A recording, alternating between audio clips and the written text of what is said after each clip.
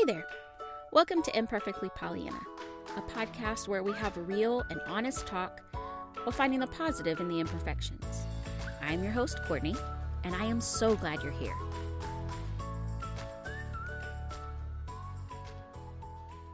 Have you ever had plans for your life that just didn't work out like you expected?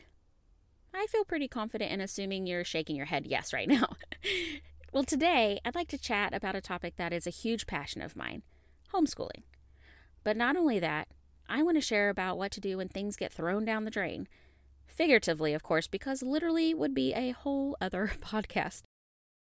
Our community has seen a gigantic influence of families searching for help just due to being thrown into a world of learning from home. Whether they chose the path of school at home, an online virtual school, or the traditional homeschool route, people have been desperate for help. Granted, some have said they had already been considering it, where others were not happy at all at this unplanned and uncontrolled decision that was made for them due to the 2020 pandemic. So the question today is, can there be good in the unexpected? I grew up in a pastor's home. I was lucky enough to have parents who were able to be present for all the things. As a preteen, I thought it was super uncool to have a dad that was known as the field trip dad. But I grew to secretly love it because I knew everyone loved him and simply saw how wonderful he was to be around. I went to a private Christian school where my graduating 8th grade class was something like 24 or 26. They didn't have a high school at the time, so I went from a small pond to a big one with a freshman class of over 400. I loved both experiences. Well, except for the typical childhood angst. At the private school, I remember the weekly chapels, Bible classes, musicals with the classic Christian school choreography. If you're not familiar, picture this. A whole lot of palms going up and down like bird wings, fingers pointing to the sky, and scrawny arms making rainbow-like patterns in the air. It's still something that makes me giggle with fondness. In high school, I enjoyed more musicals, making a lot of friends, and of course, there were the boys, lots of them. We had church camp, dances, and of course, there was graduation. As I grew and thought of my future children, I always had this idea in my head of what it would look like for them. Assuming they'd attend the same schools, doing similar activities with fun experiences that they'd cherish for years to come. I wanted them to have a biblical foundation. I wanted to have those same memories with them of me being the field trip parent. So much of what I had in my mind was of my own desires, my own plan. Did you hear that? Yep. That was God laughing. If you've ever wanted to make God laugh, tell him your plans. Truly a bless your heart situation, or I guess maybe more of a bless my heart one. Once our oldest was born, and nearing the time of school age, my husband and I started discussing options. He had grown up going to a Catholic school. We both had our pros and cons to share. There were a lot of, shall we say, strong opinions. I was so determined to stick to my plan, almost to a point of feeling desperate and panicky. We couldn't afford my old private school. We made too much for financial aid and not enough to afford the insane monthly tuition on top of books and activity costs. I was crushed. I had in my head that if things were not exactly how I had pictured, then my child and future children were destined to become heathens, as if the choice of school was the only thing to determine that. But in our discussions, my husband and I brought up the idea of homeschooling. I had cousins who had grown up being homeschooled, and to this day are some incredibly kind, successful, and smart young adults. My brother's family homeschools 4 children. They had the oldest 2 at the time we were considering it. I was always in awe of their dedication and creativity, something I was sure I did not have. While visiting with them one evening, we sat at the local Pizza Hut, and I mentioned our concerns about sending our son to school. Now, I don't remember every little detail about that conversation, but what I do recall is telling them my fears. What would I do when I didn't understand the material? I mean, math is not my forte. What if I didn't meet the standard requirements? What if I just wasn't good enough? And the biggest fear, what if I fail him? I can still hear my sister-in-law sweetly respond that I would not fail him because I was his biggest cheerleader and the one who wanted him to succeed more than anyone in the world. She understood that feeling, and she let me know I wasn't the first mom to ever have those worries. Could I really do it, though? At the time, I was working full-time, doing a 12-hour shift that tended to last up to 16 hours some days. My husband was also working full-time, and our parents helped with our son when we were both working. All I knew was that the world was cruel, and understandably, I wanted to protect the child we had worked so hard to get. I also knew that while I couldn't put him in a bubble and keep him from the world, I refused to allow him to be exposed to things that went directly against what we believed was appropriate. Then again, what if he ended up being the weirdo that people categorize homeschoolers as? You know the kind I'm talking about. What about missing out on all the things I thought kids should get to experience growing up? What about friends, extracurricular activities, and the ongoing question anyone asks, how will he socialize? So what did I do next? I prayed and asked my sister-in-law tons of questions. I'm not kidding when I say she has been my lifeline so many times over the years. If you're currently or considering homeschooling, find a buddy. It's worth it, I promise. Once we looked into our state's homeschool laws and found that it was not required to be in school until age 7, we decided to simply take 1 year at a time, starting with kindergarten. After that, I began reading a book called 100 Top Picks for Homeschool Curriculum by Kathy Duffy. She explained how to find out what type of learning style your child has, what kind of idea you as a parent have for style, and then she offers suggestions of curriculum. I'll put it in the show notes, but if you would like to check it out, it's usually available at your local library. I started out with My Father's World. I love that it had biblical foundations, each week centered around a theme, lots of games, coloring, and cut and pasting. It was exactly what I had in mind. I then got posters laminated, a desk organized, school supplies, went to the teacher's store for more items to decorate the walls, and turn a corner of his room into school. I took pictures of his first day, his first crafts, even his little worksheets. I added them to memory books and proudly posted to social media of all the things we were doing. It was fun. Until it wasn't. Until my son cried because he hated coloring. He hated sitting still, hated worksheets, had no interest in what we were doing anymore. I was frustrated and discouraged. I felt like I had failed and we weren't even halfway through the year. I don't know about you, but I tend to be someone that holds myself to a higher standard than anyone else. I beat myself up when I feel I can't do something right. I have had struggles of talking down and verbally reprimanding myself over things I felt that others would expect me to succeed at. Honestly, I think that's a way I've learned to protect myself. I judge myself harder and quicker in order to basically beat anyone to the punch. Does that make sense? Logically, I know this isn't how it should be. If I were to have a friend telling me these same words about herself, I would look at her and say, "That is uncalled for, woman.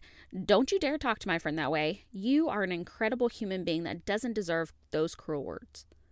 Yet, true to the podcast name, I am imperfect. I will never claim to be anything other than that.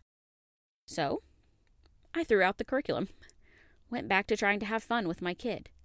I sat with the little boy who loved me to read classic stories and would have full-on belly laughs at my dramatic interpretation of characters and their dialogue. We went on outdoor adventures, enjoyed days at the park, outlined our bodies on the warm concrete with sidewalk chalk, and then giggled at how colorful our hands had become. And I could breathe again. First grade, I saw this as go time. It was my chance to start again. I found a curriculum on sale from another homeschool mom and decided this was our year. Until it wasn't. Again. My son wanted to read, and in my desire to help him accomplish that, after all, wasn't it time for that milestone to happen? We both ended up in tears multiple times a week. He hated the worksheets, hated writing, hated that he wasn't able to do what I kept telling him he could. We both dreaded school time. I went back to my buddy, my sister-in-law, in desperation. I feared I had failed him again, and now he would need to go to regular school but would be behind. I had let him down. In her wise and experienced voice, she shared things I had never known. Boys typically develop slower than girls when it comes to reading and spelling. There was also something about being 7 in a child's brain that clicked. She encouraged me to take a break from that subject. There was no rush. When I was ready, she suggested a curriculum called All About Spelling, as it worked with one of her own struggling spellers. He turned 7 that summer, and I switched to that curriculum. I followed the instructions to a T, only doing 20 minutes a day, changing the environment where we learned, which, by the way, ended up being on his bunk bed, and read exactly the verbiage I was to say with each lesson. Guess what? It was truly like a light bulb went off. He not only began reading and spelling, but he asked to do longer lessons, asked to do more lessons at a time. I mean, what? From there, things began to finally look up. Now, have we had a smooth road ever since? Absolutely not. Are we still using the same curriculum 6 years later? Also no. In fact, it took us several years of switching things around to find our own groove. About the time that happened, along came little sister who was totally opposite in her learning style. Figures, right? I struggle every single year, multiple times, with fighting the worry that I am not doing enough for my kids. I even compare them to other homeschooling families, to the public school kids. I have wondered if I should have done something different all those years ago, maybe just sucked up the fear of regular school and gone that route. In fact, just this week, I woke up one morning with a racing heart and multiple things on my mind, one of which was worrying over my daughter and where she is with reading. However, I can tell you now with confidence that after the train wreck that was 2020, I believe the decision we made 7 years ago to do this just 1 year at a time was truly God preparing us and protecting these children He gave us to raise, 100%. See, my job as their mother is not to simply raise them to quote-unquote fit into society's expectations. My job is to raise them to be functioning adults by the time they are 18. My job is to teach them how to be independent, kind humans. My job is to raise them to know the Lord and let Him guide them. That, my friend, is the main reason I homeschool now. Maybe you've chosen to homeschool, or you were forced to do some sort of school at home. I will tell you that those two things are not the same. Completely different worlds, honestly. I cannot imagine the stress of the parents, as well as the children who have been living in a learning environment this past year that has been toxic to their mental well-being.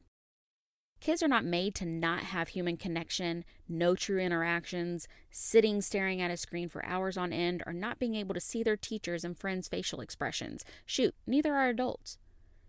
Anyone who is in the wellness field will tell you that if you work at a computer all day, then you are at a higher risk for certain health issues, so it is important to get up and move.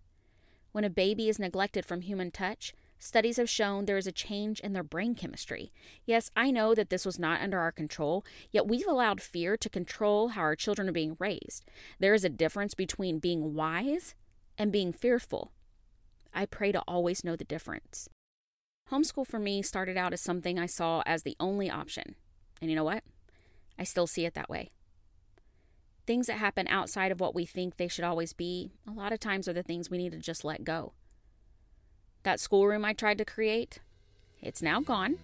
And in its place is the kitchen table, the living room couch, the sidewalk, and basically anywhere we want. The curriculum I thought I needed for my child to succeed, it's now gone as well, and in its place is laughter and love of learning. The mom I thought I had to be in order to succeed at homeschooling, she sometimes creeps in, spouting off expectations and worry, but mostly she's also now someone who has begun to learn right alongside her kids.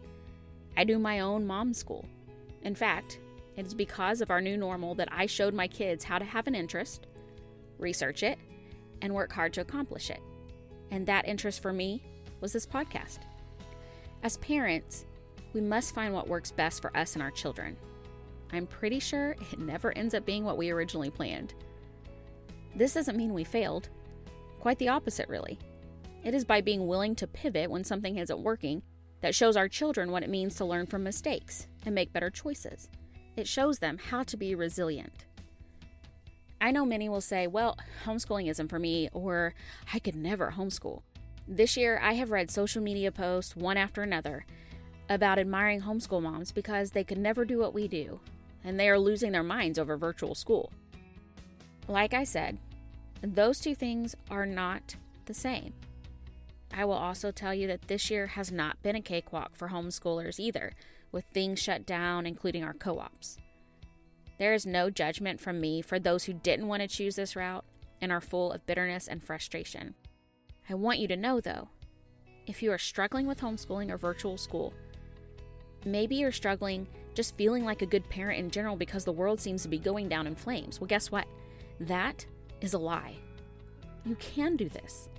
You are fully capable. I believe that anyone can homeschool, as in the traditional route, if given the right support and resources. What I saw at the beginning of how homeschool life should look like and how it does now are so opposite ends of the spectrum. By failing at my own expectations, I was able to open up to a world of new possibilities, not only for my children, but for my marriage and myself. When we let go and let God, He can make things possible we couldn't even imagine. Remember that little kindergarten boy who hated coloring, worksheets, and all the things? The boy who I thought would never learn to read, much less enjoy it? He now ravishes any book I give him by certain authors, as in, takes the book in the car wherever we go, and has even admitted to sneaking in a chapter after he's already been tucked into bed. He has also found a love of drawing and has made some pretty incredible flip books.